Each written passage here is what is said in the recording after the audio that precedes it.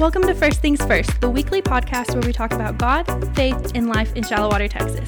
Our podcast is a production of First Shallowater, and you can find more information about our church by clicking on the link in the description of this episode.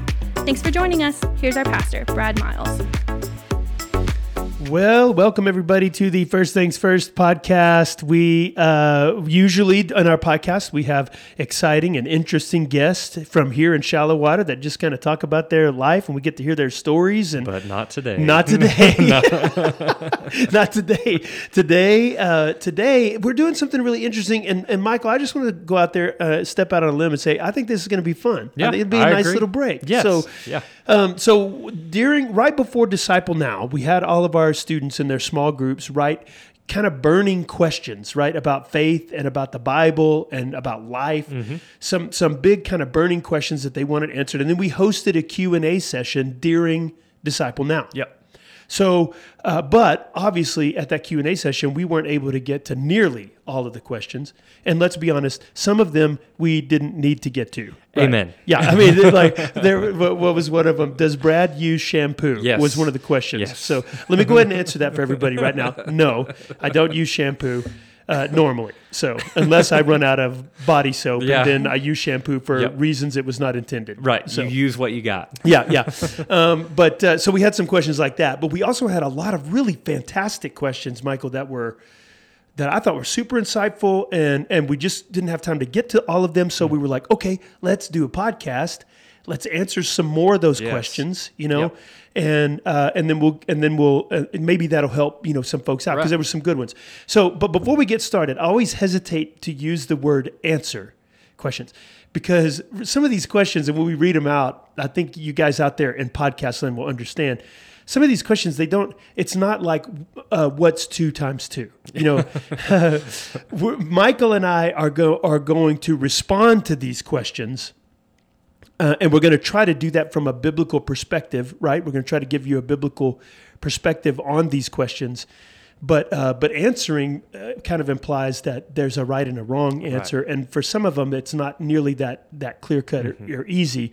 So we'll be able to give some advice, I think, generally on some of these. Did I say any of that right? I mean, is that... No, I agree 100%. I mean, we're trying to give insight and wisdom based on what we know of Scripture and based on what God says about these topics. And so... but there's a lot of great truths that we're going to cling to during this, you know? Yeah.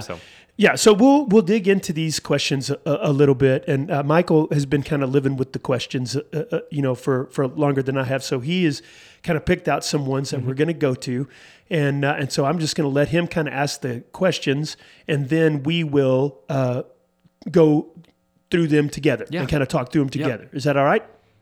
All right. I'm asking the podcast listeners as if they can respond. They can't respond. In their cars right now, they're like, yes, Brad. Yes, Brad. That's good. Okay. All right. So Michael, shoot us a question. Absolutely. Let's see what we can do. And just to kind of start off, I want to say I'm super proud of a lot of our youth for just being so open and honest with a lot of these questions. And I'm really proud of the fact that they really opened their heart to say, hey, these are things that I have questions about and I'd really like to know the answers to. And so here's kind of the first one, and there's a lot that follows this one. It's what does the Bible say about? And there's a lot of things that could be next, but where we're going to start is, what does the Bible say about patience in relationships? Yeah, there were a lot of questions about relationships that we got, which doesn't surprise us, right? Because we know, teenagers, students often are struggling to figure relationships out and working their way through those. And so that's not surprising at all. But if you're asking, what does the Bible say about relationship, the like, what's a good book of the Bible to read for this was kind of how that question went on. And so I would say, gosh, the whole Bible has got good things to say. But so one of my suggestions might be for patience in relationships. One of my suggestions would be to read the Gospels and but pay special attention, because when you're reading the Gospels, you can be kind of focused on a bunch of different things. Read the Gospels and pay special attention to the way that Jesus interacted with his disciples. And because he had to demonstrate a lot of patience with these guys. I mean, he loved them. They were his good friends, and he was really pouring into them. Right. But at the same time, there was a lot that they didn't understand. There was a lot that they got wrong. And so focus on how Jesus treated them and how he responded to them and how he valued them. And I think there will be a lot of good evidence in there, for that we could take and use for how we ought to handle relationships with people, particularly those folks that are maybe a challenge for us. Right. Yeah. So anyway, what are your thoughts? No, I 100% agree with that. I think of, this is one of those things that a lot like in the Bible, easier said than done to have patience in relationships, especially when they're not the easiest to love. But Jesus himself, he talked about, anyone who loves their friend, that's easy. Right. But what about the person who is really a challenge and challenging in your life? And even your enemy. Right, exactly. And so we look at his interactions and really have this great example of how he dealt with people. And it's always interesting to me to see how he had such patience with people like us who are sinners in need, and the people that were so messed up in their lives. And yet when it came to the religious folks, maybe he didn't have as much patience. Yes, he had patience toward them, but his most harsh words were towards the religious leaders, because if I had to guess, he's thinking in his mind, you guys should know this. Yeah, you guys teach this. Yeah, you know what I'm saying? Yeah. So I think for us, we look at his example and say, you know what? If he did this with people and he values people this way, why don't I? Why can't I? Yeah. And so it's really the heart problem of us. And, one of the things, I'm so glad you brought that up, his interaction with the Pharisees. Sure. Because one of the things that I have always found really remarkable about the way Jesus was talking back and forth with the Pharisees, because he had some pretty harsh words for them. He pulled out, brood of vipers, whitewashed tombs and, everything else. But one of the things that he's doing there, he's really upset because of the way this class of people in Israel at that time, he's really upset at the way they excluded others, particularly from like access to temple and religious practices.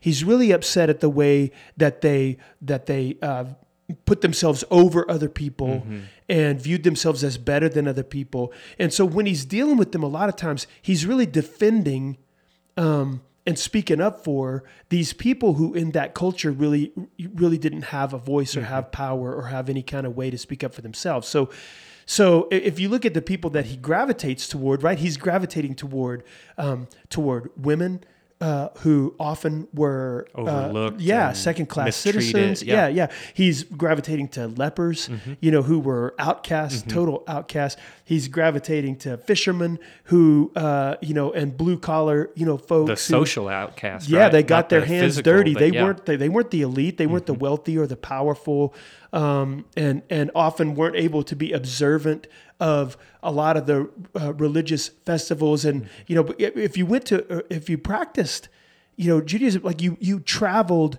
to Jerusalem for these feast days several times a year. Well, if you're a working fisherman, that's a little bit, and you live in Galilee, that's tough to do. Yeah. I mean, you're not able to make that trip all the time. And so he's really defending these people that are kind of on the fringes of their society and even on the fringes of the religious and the wealthy elite. So when I think about that for students, what I see in Jesus is this radical inclusiveness. He went out of his way to acknowledge, like Zacchaeus, who was a pariah in his community, right? He goes out of his way to see these people, to notice these people, and to invite them into relationship with himself, a radical kind of inclusiveness. Right. So if we're going to be like him in our relationships, we have to be like that too. Right. And we also have to be willing to stand up and speak truth to people who should know better, right? Like Pharisees, like the Pharisees who were the religious elites of their day. and to speak up on behalf of sometimes the marginalized, Sure. the folks that are kind of on the fringe, Yeah. you know, which in high school and in junior high, that's really tough to do. Mm-hmm. It's tough for our adults that are listening to this podcast. Yeah. Some of us need to do that better. Absolutely. Right? So, yeah. Well, I think that leads right into this next one. What does the Bible say about what to do in seasons of waiting? So you talk about patience in relationships, and then you think about what that season of waiting is, and how that is trying and that is difficult, and sometimes it's really hard just to wait. Right. And so what would you say the Bible says about those seasons of waiting and what to do in the midst of it? Well, when I first saw this question, Michael, it's so awesome because, look, this is what almost all of Scripture is about. Sure. Yeah. And frankly, what our lives are about. Mm-hmm. So there's this word, liminal. It's a big fancy academic word, liminal. But what it means is the in between, the there but not there yet. You know, and so when people study Scripture, they see this topic that this person asked about, this specific thing comes up over and over and over again. Right. Because you've got examples of it all over Scripture. The fact of the matter is, Michael, we're living in that liminal state, right? Jesus has come. He initiated the kingdom of God, and that kingdom is present. It is here. It is at work in the world around us. Sure. His victory has been won, right? But it's not completed. Yep. You know? And so our whole lives are lived in this liminal state where we're waiting. You know, we're waiting on the final reign of Christ to come, you know? So, but if you want some specifics, I think really the story of Israel as they're in the desert is just a really great example of what it looks like, you know, how we should handle ourselves and how we should not handle ourselves, right? When we're in this time of waiting, God's got this promised land that's out there. He's leading us to this purpose, you know, but we find ourselves in the desert, not at that purpose. And we're frustrated. Like, why haven't we gotten there yet? Like, why aren't we there? Right. You know? And so God's, that story of how God, a couple of things that I would think that the story of Israel tells us when we're waiting is God is with us. In the desert, and that journey where it feels like we're wandering around aimlessly in a desert place, that's actually the point. We tend to think of the promised land as the point, but that wandering around in the desert was actually the point. That was where God was fashioning His people. That's it was intentional. There was purpose in it. Yeah. He's teaching them all these things. He's teaching them about the warfare that they're going to have to wage when they go into the temple. He's teaching them about that while they're in the desert. He's teaching them to trust Him and to follow Him while they're in the desert. He's growing up a generation that will serve Him and that will be faithful to Him and will be obedient to Him while they're in the desert. So the walking around in the desert, it felt aimless. It felt like there wasn't a point. It felt like they were just wandering around. But it really was the point. And I'm going to tell you what, and you may be too young for this, but what I think of whenever I hear that is wax on, wax off. Oh yeah, Karate Kid, man, Mr. Miyagi. You know, Ralph Macchio goes to him for training. You know, and he's like, I want to be trained in karate, and he's like, okay, wax my car. You know, and he's out there waxing the car, going, "This has no point at all." And sand the fence, and you know all the different things that he had to do.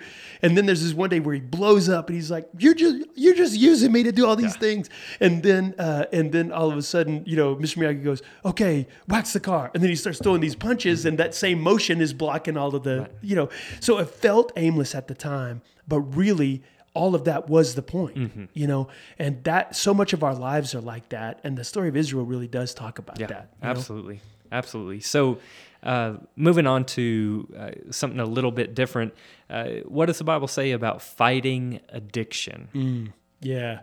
And you'll need to chime in on this one too, because frankly, Scripture, like in 2,000 years ago, addiction issues weren't what they are now. Sure. The Bible does deal with alcoholism a lot and warns against alcohol. So like the first thing that what the Bible would say over and over again about addiction is don't get started, right? Don't put yourself in a position where that could be a problem. That's what we hear from Scripture. But for a person who's in the middle of it, that's not helpful, right? What do you say to a person who's fighting addiction? And Scripture, of course, didn't have the people that lived in Jesus' day and in the Old Testament. They didn't have all of these myriad of things that could be addictive in their lives the same way that we do. But the Scripture that I kind of pulled out, and there's a lot of Scripture kind of like this, but this is one of my favorite Scriptures in all the Bible. And frankly, those of you who are regular listeners to the podcast are going to be like, "Oh my gosh, Brad, you're going to talk about that again?" Because me and Jeremy, we went to town on this passage of Scripture. Here, So, but the first part of Romans chapter 12 says this. It says Romans 12, 1 and 2. It says, "And so, dear brothers and sisters, I plead with you to give your bodies to God because of all He's done for you. Let them be a living and holy sacrifice, the kind He will find acceptable. This is truly the way to worship Him. Don't copy the behaviors and customs of this world, but let God transform you into a new person by changing the way you think. Then you will learn to know God's will for you, which is good and pleasing and perfect."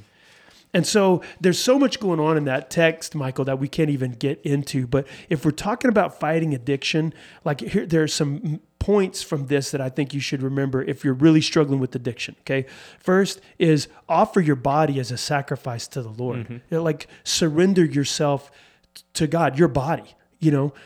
What you're putting into your body. If we're putting all kinds of chemicals and other things into our body, we're offering our bodies as a sacrifice to drugs, and ultimately as a sacrifice to an idol. That's what we're doing, climbing on an altar and giving ourselves to an idol.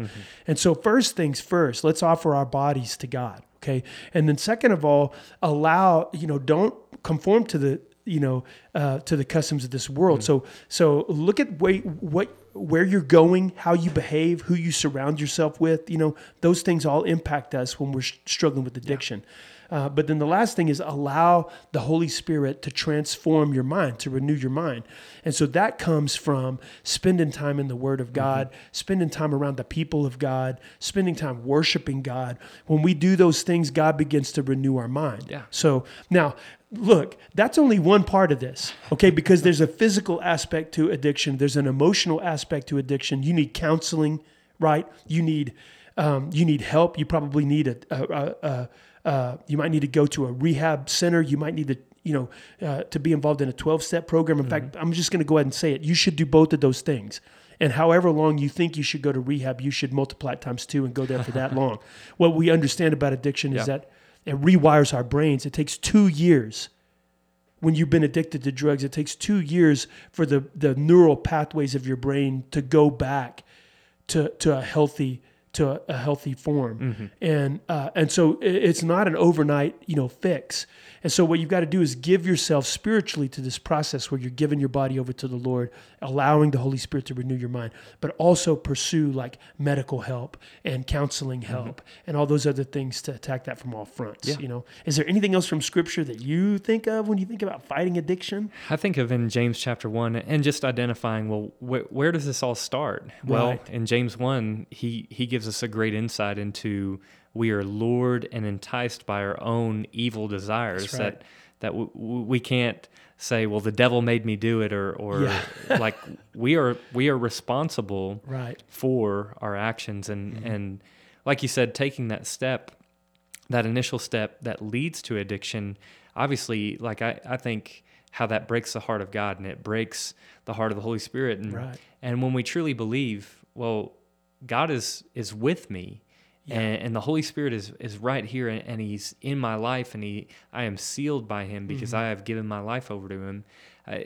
It really changes the way you think and your actions that lead to some of those destructive behaviors begin to really start to fade away. Right.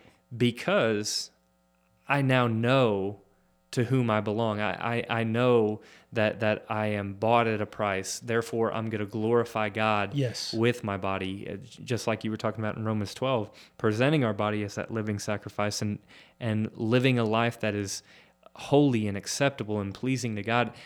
So where I think addiction falls with Scripture is that God provides a way out every single time. And like you said, that may be through a program, that may be through some sort of medical help. Yeah. And at times he does deliver people. Just radically, miraculously, I've heard many accounts where, and that is the power of God at work within the world today. I mean, the strongest addiction is no match for the power of who God is and what he can do. And absolutely. And so, but identifying where it begins, it starts on the inside. And then he says, don't be deceived, my beloved brothers. Every good and perfect gift comes from above, from the Father of lights, with whom there's no variation or shifting like shadow.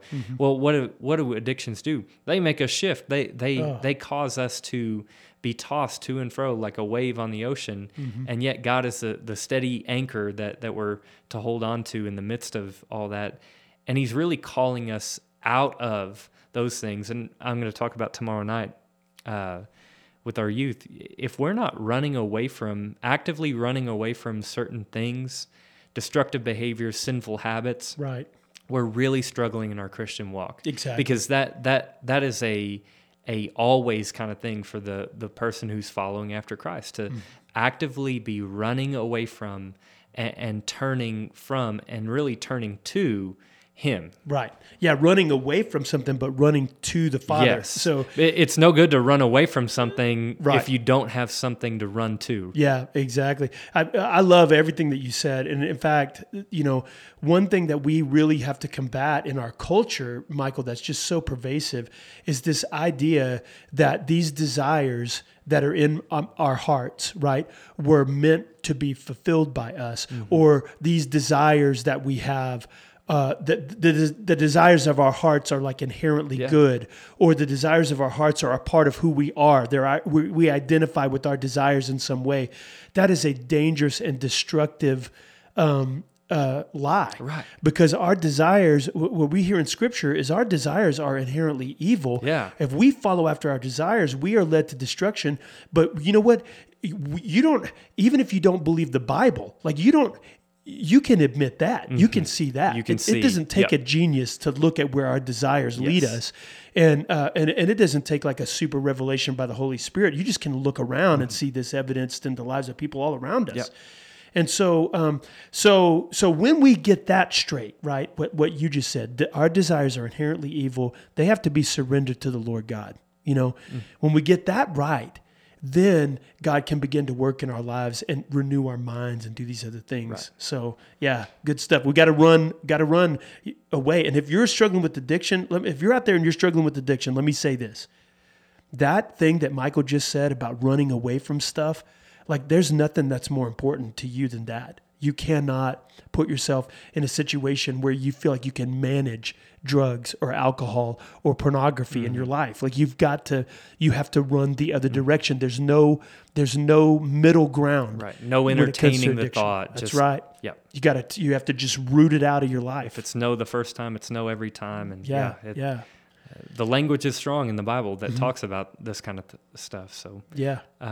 Okay, next question, and this is kind of the last one of what does the Bible say about, before we move on to a few other things, but what does the Bible say about mental illness, depression, anxiety, and how do you, or how would you say that I would help someone who is struggling with those things? Yeah, gosh, what a great question. And one thing that we just really have to acknowledge when we're talking about mental health issues is that the understanding that we have now about all that's going on in the brain, we've come a long way, okay, in the past couple hundred years on what's actually going on with the chemistry of the brain and all of that kind of stuff. And so I know that some of the things that Scripture talks about, though, are remarkably accurate, particularly given the fact that, the folks who were writing this stuff, they didn't have some of the medical knowledge or the advanced scientific knowledge that we have about what actually goes on in the brain.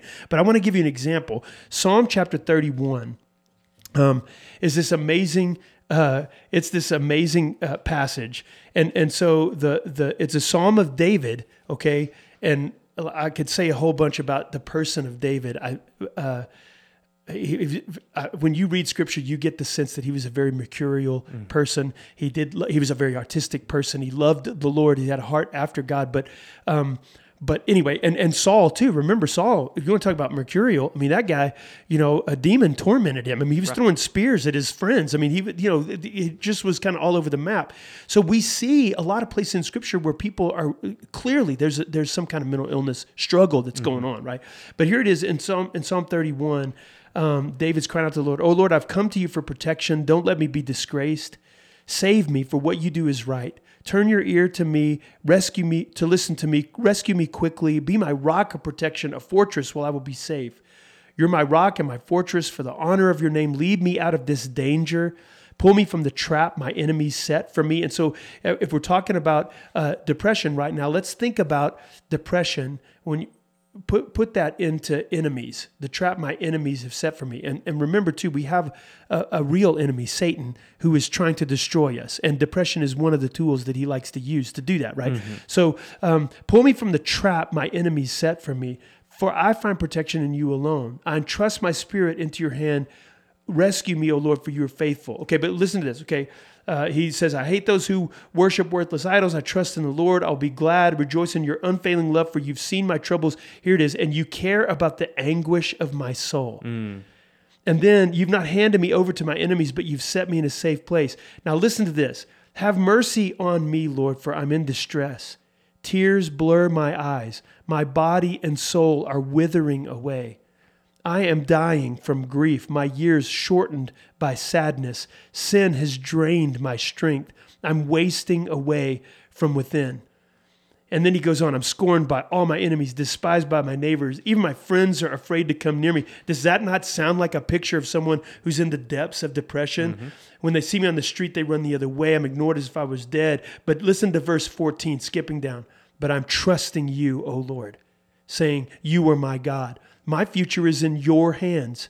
Rescue me from those who hunt me down relentlessly. Let your favor shine on your servant. In your unfailing love, rescue me. And so here's David clearly struggling with addiction, with depression. In another place in Scripture, he talks about that his bones feel like they're on fire. And if you've struggled with depression for any amount of time, you understand that like physical pain manifests itself as a result of depression. And but he gets to the end of that and he says, but I am trusting you, O Lord. Mm-hmm. And what I would say to anybody who's struggling with depression, with anxiety, the key issue in our lives often is that. Who do we trust? Yeah. We find ourselves despairing when we place our trust and our faith in ourselves, or when we place our faith and our trust in people around us. But when we place our faith and our trust in the Lord, we can have hope. And look, it's not like a light switch that I trust you, O Lord, and then all of a sudden I'm happy again. That's not how it works. Depression is often rooted in a chemical imbalance that's going on in our brain. It takes time to work our way through it. But step one, trust the Lord. Mm-hmm. He holds your future in his hands, and he is good. And so if we can settle that in our hearts and we can focus on that's step one to climbing our way out of depression. So, anyway, that's what I would say about that. In the New Testament, Jesus talks about don't worry, and when he says, look at the lilies of the field, they don't weave, they don't make clothes, but Solomon dressed in all of his clothes is not as beautiful as they are, not arrayed as beautifully as they are. So there's this sense that peace comes from trusting the Lord. Yeah. And that's always going to be what we come back to as people who call ourselves Christians. The foundational truth of our lives is that our only hope, our faith, has to be placed in the Lord Jesus. Mm-hmm. When we do that, we have strength by the power of the Holy Spirit to combat these other things in our lives. Yeah. So I love the way Corrie ten Boom put it when she said, if you look at the world, you'll be distressed. Yeah. If you look within, you'll be depressed. If you look at God, you'll be at rest. Yeah. And I mean, that plays out to be true so many times when we get our eyes off of the world and ourselves, because a lot of the time, the depression or anxiety or, suffering even is centered around what's going on here and now around me and even within me. Yep. And a lot of the time we need to look up. Exactly. And get our eyes off of the things that are those circumstances. And it doesn't mean that we ignore them and we act as if they're not there. Right. But we look to him as the one who's going to solve the problem. Yes. As the one who comes into the equation and changes everything. Yeah. My trust is in you, O Lord. And like the disciples gathered together in that room, and then all of a sudden Jesus is standing in the middle of it. Well, suddenly their anxieties and their fears and everything else begin to melt away because Jesus is here, right? Mm-hmm. So, and I want to say this too, Michael, and I'm not going to speak for you. I just speak for myself. But when we're having this discussion, like I'm not giving advice. I've been through times of serious depression in my life. I mean, where I have struggled. Sure. I'm just telling you, if you're out there and you're struggling with depression, you're not alone. Mm-hmm. I have struggled with it. And what I've learned is that trusting the Lord was step number one for me. But here's the other thing. You have to fight. You have to fight. We have to actively fight these things that go on in our lives. We have an enemy that is trying to destroy us. And we can't, you have to actively fight against the work of that enemy in your life. And so I don't know what that means. Like you start to feel depression seeping into your life. You start to feel yourself kind of cycling into depression. Okay, what are we going to do? Right? Oh, let's put our AirPods in. Let's get out in the sunshine. Let's go for a walk. Physical activity releases endorphins sometimes, and that can correct our brain chemistry balance, right? But do things. Memorize scripture. Listen to praise songs. Listen to a good sermon. So someone else's, but listen to a good sermon. Read scripture out loud. Yeah. Like there's several things that we can do, but in that moment, you almost feel crippled to the point that you can't do anything. Right. And like you said, it is that true fight of I've got to get up and I've got to do this. Yeah. I can't sit here in the midst of this, or my bones are literally going to feel like they're on fire. Yeah. I need to change something. And usually, I mean, that list that you just listed off, if you would just start with one of those. And build upon it. It's like walking up a staircase. You're taking those steps and you're making your way. And like you said, it all begins with that trust that he knows what you're going through, that he's near to the brokenhearted, that he saves those who are crushed in spirit. Right. Yeah. And the also have somebody that you're talking to. Yes. Like be honest with somebody. There needs to be somebody in your life that you can say. Don't isolate. Right. And I'm the worst about that. Oh, sure. Being somewhat of an introvert.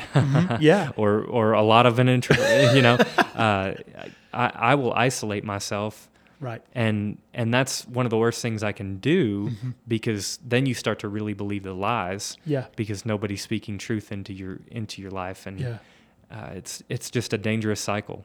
So we need help. We can't do this alone. We weren't designed or created to do it alone, Michael. So so the fact that we need help does not mean that we're weak. It means we're human. Yeah. Yeah. So we need help, and there are trained professionals out there that can help. And we have a list here at the church of folks that we have done a little bit of research on, that we'd be happy to give you if you're struggling with depression. Seek out help. But fight. Don't sit in that. Fight it. And sometimes that means saying, I need to go to a counselor. So let's do it. Whatever it is, let's do it. Okay. Next question. This one is, how do you know if you're making the choices that God wants you to make? And I think that's a really great question, because a lot of the time, as we're making choices, we're wondering, okay, where does His will and what He desires of my life, how does that fit in? Because if you're truly living the Christian life, that's your goal, that's your aim. And speaking as someone who's failed in this many times and bears the scars, it's a question that I really think a lot of people are asking. Yeah. There's a couple of ways that I have learned over my years, and I'm love to hear your wisdom on it too. But the first thing is, I think that when I was younger, I had this wrong notion about God's will for my life. Okay. So I imagined I imagined my life as a series of millions of choices that I would make. But it was binary. There was one right one and there was one wrong one. And if I made one wrong one, then it would get me off on this track and I would have to fight to get all the way back.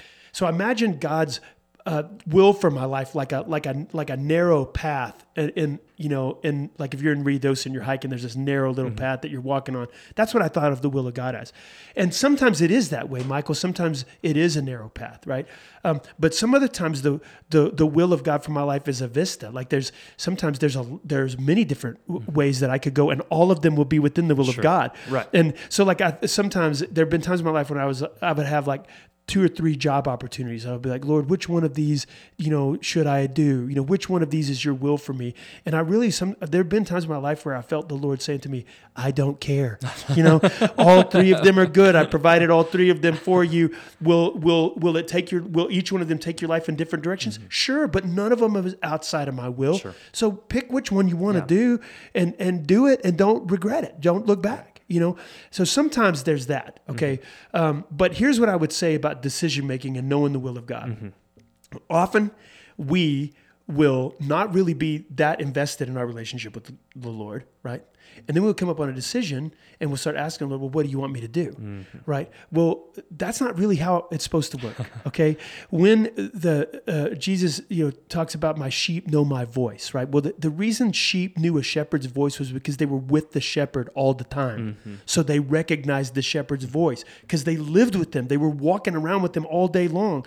And so when he was directing them, they could recognize that. You shouldn't expect to feel confused, or feel like the Lord is silent on what his will for you is with a major decision if you haven't really been spending time with the Lord. Like step number 1 is let's seek after the Lord. Let's live in the presence of the Lord, right? Let's walk with Christ all the time. Mm-hmm. And then what we find is that our desires or our dreams or plans for the future often, like he's renewing our mind. Yeah. So like our desires are slowly becoming his desires for me, right? My what I want for my future, what I see for myself in the future is slowly becoming what his plans for the future are for me. Does that make sense? Mm-hmm. I'm more equipped to make those decisions and to do what it is God wants me to do when I've been walking with the Lord. Right. So that's what I would say. Our gut becomes something that we can trust when we have been living with the Lord. The leadership of the Holy Spirit's working in our lives when we're surrendering to the power of the Holy Spirit in our lives. Anyway, that's what I would say. No, I agree. I mean, I feel like you answered that really well. So okay,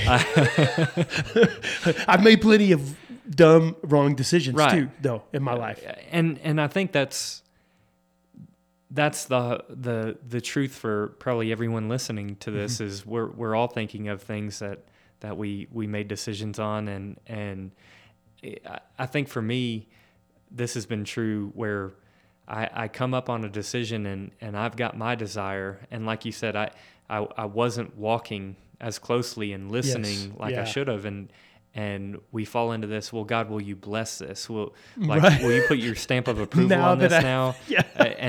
And I really believe he's there saying, you should have listened all along the way. Sure. And you wouldn't even be faced with something. Right. You know what I'm saying? Yeah. And so he can redeem stuff. He does all the time. And that's, I think, the beauty of the gospel and the beauty of God's grace is even in the midst of some poor and really bad decisions. Yeah.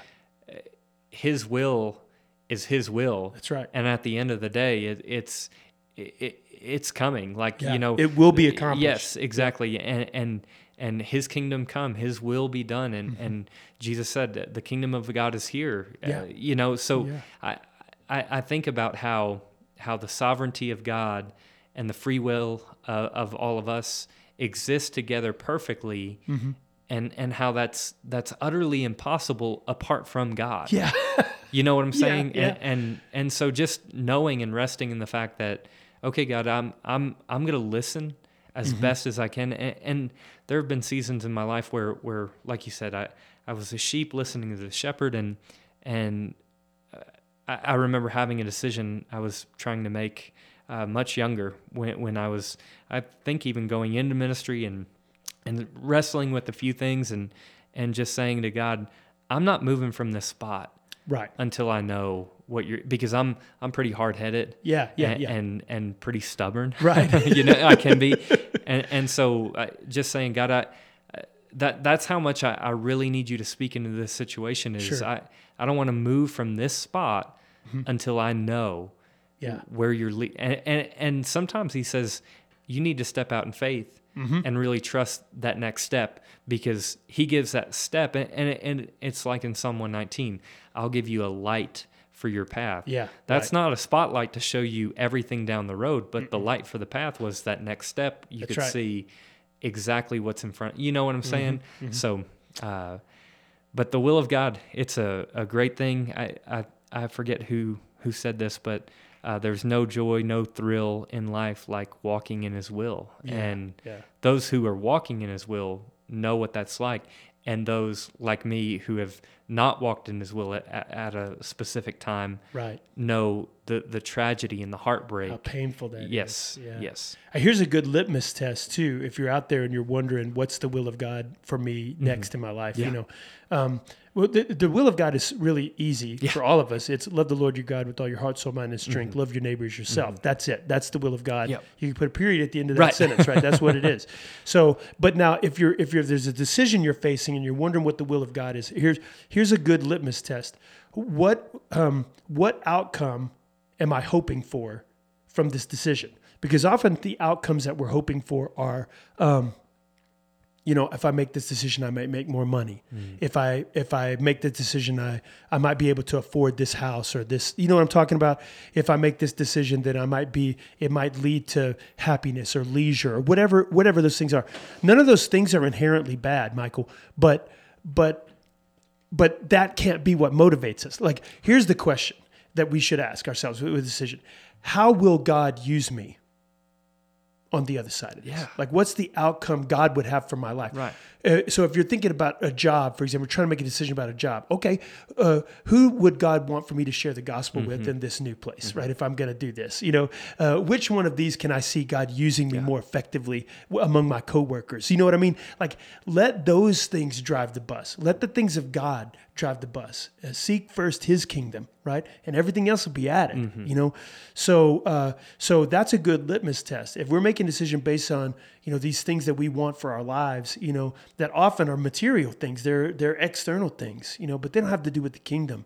Those are going to be wrong decisions a lot of times, So anyway, that's just one simple thing to think about. Yeah, absolutely. Okay. Next question, and this one, I've seen this so much in youth ministry, and it's this, and it's not just for girls, but it's also for guys. But here's a question: why do girls' relationships with their mom go bad when they get older, and how do you make it better? Oh gosh, I know. Like, in that question, like, my heart breaks because like I said, I've seen it.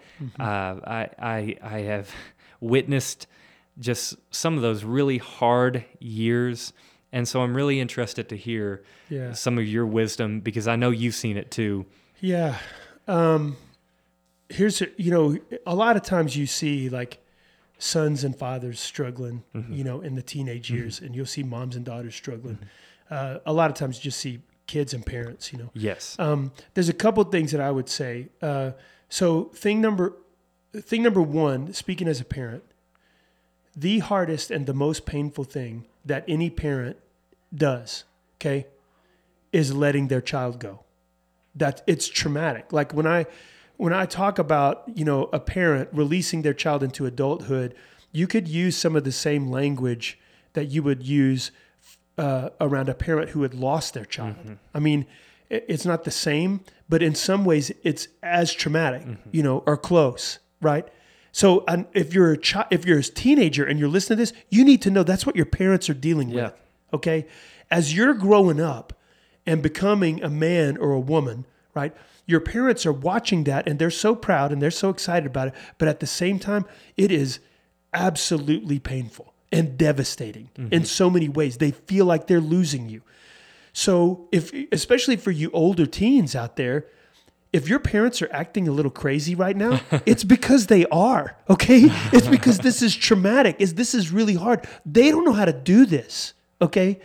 No one does. No one knows how to do something that's super painful and super traumatic. Give your parents some grace, okay? Because they're going to hold on too tight sometimes, and yes, they're going to act irrationally sometimes. When you love somebody and you feel like you're losing them, you act irrationally. And for crying out loud, if you're a teenage girl or a boy out there, you don't need me to tell you that. You have acted irrationally because, Bobby Joe broke up with you the other night. You know what I'm talking about? And this is way bigger than that. Sure. So of course your parents are going to act irrationally sometimes. Give them some grace, Parents that are listening, sometimes that's going on in our hearts and we don't even know it, And so acknowledge that. But here's another thing. The things that drive us crazy about our kids are often the ways in which they are most like us. Or even this, or we're holding them to a standard of like where we are, but not where we were when we were 14 or 15 or 16, where we are when we're 30 or 40 or whatever age we are, right? We can't expect our kids to have the maturity of a 40-year-old, okay? They're not there. They haven't had all those experiences. Sure. And sometimes we get disappointed in our kids for making some of the same decisions that we made when we were their age. And so, look, it's okay to be disappointed. It's okay to speak truth into your kid's life. It's okay. But we also have to have patience because they're on a journey with the Lord. They're on a journey. And that journey is going to have all kinds of twists and turns and curves in the road, and it's not going to be a straight line. We wish it could be. We want to save them from some of those painful things, but we can't. The Lord is doing it. And so the last thing I would say as a parent, and this is so awful, it's so hard, but we are not responsible for the people our children become. We can't make them into something. The Holy Spirit is the only thing that can make them into anything. And we have to trust the Lord God on behalf of our kids, that God's grace is going to overcome our shortcomings and our failures, and God's grace is going to work in the hearts of our children to cause them to become what God has created them to be. And what God has created them to be may not be what we desire for them to be. Once again, we have to lay our desires down. Our desires for our kids, our desires for our kids' future, we have to lay those down because it's God's desires for our kids and for their future that really matter. And that's a really hard thing to do as a parent. So if you're a parent and you just heard me say that, some of you are like shaking your fists at the speakers right now going, Brad, you don't know how hard that is. Yes, I do. I'm doing it right now. It's really, really hard. But that helps a lot, and kids are going crazy, when they're in their late teens because they're excited about their future, but they miss their family. Their relationships with their family are changing forever. Yeah. And everybody in the situation knows our relationships are changing forever. There's no way to move into a new healthy relationship without mourning the loss of this old relationship that you're leaving behind. So kids are acting irrationally and parents are acting irrationally. And once we can just all admit that to one another, sometimes it takes the temperature in the room down. Sure. Absolutely. And I really love that you had some open and honest kind of not just feelings but experience with this, because I think obviously I'm not a parent, but I think of my relationship with my parents and specifically my mom, and how so often in arrogance as a teenager, we act in one way only to figure out later in life, like, man, they were right all along, and you come around and you figure that out, and you're like, okay. And I can honestly say I've had a great relationship with my mom. I've always been somewhat of a mama's boy. And, but there were those hard moments, and around 2021, she became one of my best friends. Yeah. Because how she raised me, and she did all that she could to raise my brother and I the right way. But like you said, the Holy Spirit's role is so important in that, and you parents out there, you're doing all you can to raise your kids and to do it the right way and to point them in the right direction. But at the end of the day, your reliance upon the Holy Spirit to transform their lives and make them into the people that God is calling them to be, that's the goal. He's the only one with the power to do it. Because we fail. Right. We fail. We're broken. And you know, it just makes me think our ownership over things, just in general, is not what it actually is. Like you think about money, that we are stewards of that. Just like with kids, I mean, you have been given the gift of a child, and you are over them, but ultimately, who do they belong to? The Lord. That's right. Yeah, that's right. That's true of all of our lives. You know exactly. So, and last word on this, parents, if you're out there, look, they're going to get through this teenage. Yeah. If we could just survive, if they can survive and we can survive until they're in their early 20s, things get better. Okay, I promise. So yeah. Well, we can do one more. Let's do one more question. Sounds good. Because I've talked too much and we haven't answered nearly enough questions. No, you're good. Let's see. Let's go with this one. What should I do when I know I'm a Christian and I love God, but I feel stuck and I feel like I don't know what to do next? Gosh, yeah, I wish that person was sitting in here with us. Don't you, Michael? Because I'd like to know, like, in what way do they feel stuck? You know, I'm going to assume that they're saying that they feel stuck in their faith, maybe in their relationship with God. Sure. And I want to say, first of all, that is a totally natural thing that happens to all of us. We all go through periods in our lives where there are periods in our lives where our relationship with God, we feel like we're drinking from a fire hydrant. You know, it just, all this stuff is being poured out on us and we can't even handle it all. And then there are times where it feels really dry. You know, I think of one of my heroes in the faith, you know, Mother Teresa, who writes, she went through a period, a long, dark night of the soul is what she called it, where she didn't hear the voice of God speaking to her. It was for most of her adult life that she felt that way. And so we go through times where we feel stuck in our faith, where we feel like, you know, where we're struggling, you know, where it's not easy, where we wonder, you know. So the way we respond, though, in those moments is we just continue to place our faith and trust in God. We continue to look to Him. We continue to believe that He is who He says He is and that He's good, that He cares about us and He can be trusted with our hearts. We keep pressing into that, you know. Students particularly, like, when we're that age, we're very driven by our emotions. Okay. And that's not me pointing a finger at you know, kids or looking down on students who are that age. I was there. We're much more driven by our emotions. Our brains are still learning how to process our emotions and how to manage them and everything else. Right. And so it's easy for us when we're at this student age. It's easy for us to get discouraged about a relationship with God because we're not having all these powerful feelings all the time. And there are seasons where we're going to have those powerful feelings, right? But there are seasons where we're not going to have those. And it's actually the seasons where we are not having those, where our faith and our character are formed the most. Who are we going to be when it's not easy to follow the Lord? I mean, and shallow water kids don't need me to tell them about this, right? Because they all play some kind of sport, right? And their coaches are drilling into them all the time, right?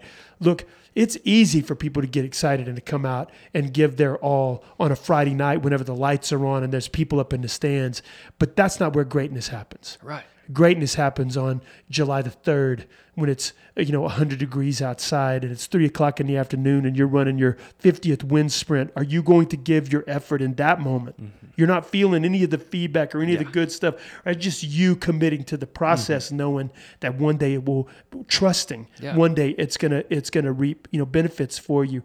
It's the same way in our relationship with God.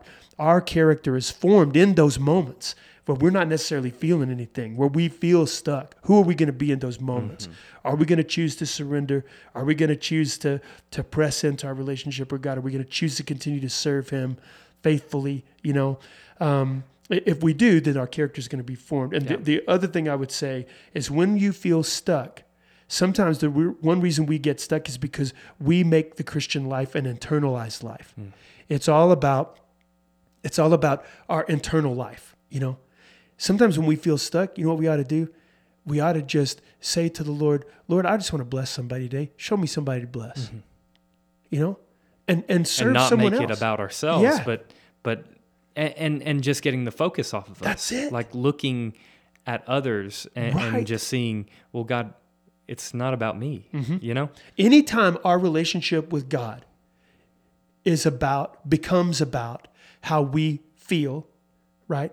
Or if it becomes about, our eternal destination, right? If that's the sum of our relationship with the Lord, then we're going to be stuck. Sure. Because that's not what Christian life was designed to be. Right. Christian life was designed to serve others, to just like what Jesus did, where he poured out his life for us. But even on a smaller scale, he washed his disciples' feet. Why? They've been walking in the dirt all day. No one washed their feet. He washed them. Right. So. But here's my thing: if you're feeling stuck right now, just look for dirty feet. And when you see them, wash them. Yeah. If you do that, right, then that is a tool that the Lord often uses to get us out of that stuck place and to really deepen our faith. Yeah. So anyway, all right. Well, this is fun, Michael. Thanks for thanks to these students for these amazing questions. Yeah. And can I just say along with Michael, and you chime in on this too, Michael, but we're blessed at First Shallow Water. We've got some really amazing young men and women. Absolutely. And God is working in them and using them. And it's been so fun, for me since I've been here, and I'm sure for you, but just to see, I can see these students and they have no idea how gifted they are, how the Lord wants to use them. They're still learning about all that, but I can see it, man. The potential is so there. I'm so grateful for the students that we have. And so if you're listening and you're a student, we just want you to know that we love you very, very much, and we're excited, so, and we're happy to answer these questions. Absolutely. So, and thanks for your wisdom too, Michael. I feel like since you have a beard, so your beard is fuller than mine, that makes you wiser than me. And I appreciate you sharing your wisdom. You guys can't see it, but this whole time Michael's been stroking his beard thoughtfully, like a wizard. I actually think I haven't touched my face once. One time. I just wanted to say, since they couldn't see you, I could say whatever I wanted. That is true. I know. That's scary. No. Well, thanks for listening to the podcast today, and thanks for just chiming in on something that was a little bit different, for us to do today. It was super fun, and maybe we'll do this again sometime. Absolutely. I think that'd be good to do this great. again. Maybe some of you podcast listeners out there, maybe you have questions that you would like for us to address sometime on a podcast episode. If you do, then why don't you email us? Yeah, send us an email. Go to the church website, firstshallowater.org. You can find our emails on there. They're Brad at firstshallowater.org, Michael at firstshallowater.org. Send us an email about some questions, and who knows, maybe your question will be the focus of an upcoming podcast episode. We'll even credit you with it. How about that? How exciting. I know, that's thrilling. All right, well, thanks for joining us. We'll see you around town.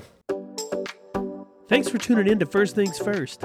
We want to invite you to join us for worship this Sunday at First Shallow Water. You can find us at 703 Avenue J in Shallow Water, Texas. Our Sunday morning service starts at 10:30 a.m. Click on the link in the description of this episode for more information about our church, or if you'd just like to reach out to us. Check out the previous episodes of this podcast. Make sure you do that. We really have had the privilege of hearing some amazing stories. And make sure you check back each week for a new episode. Until then, we'll see you around town.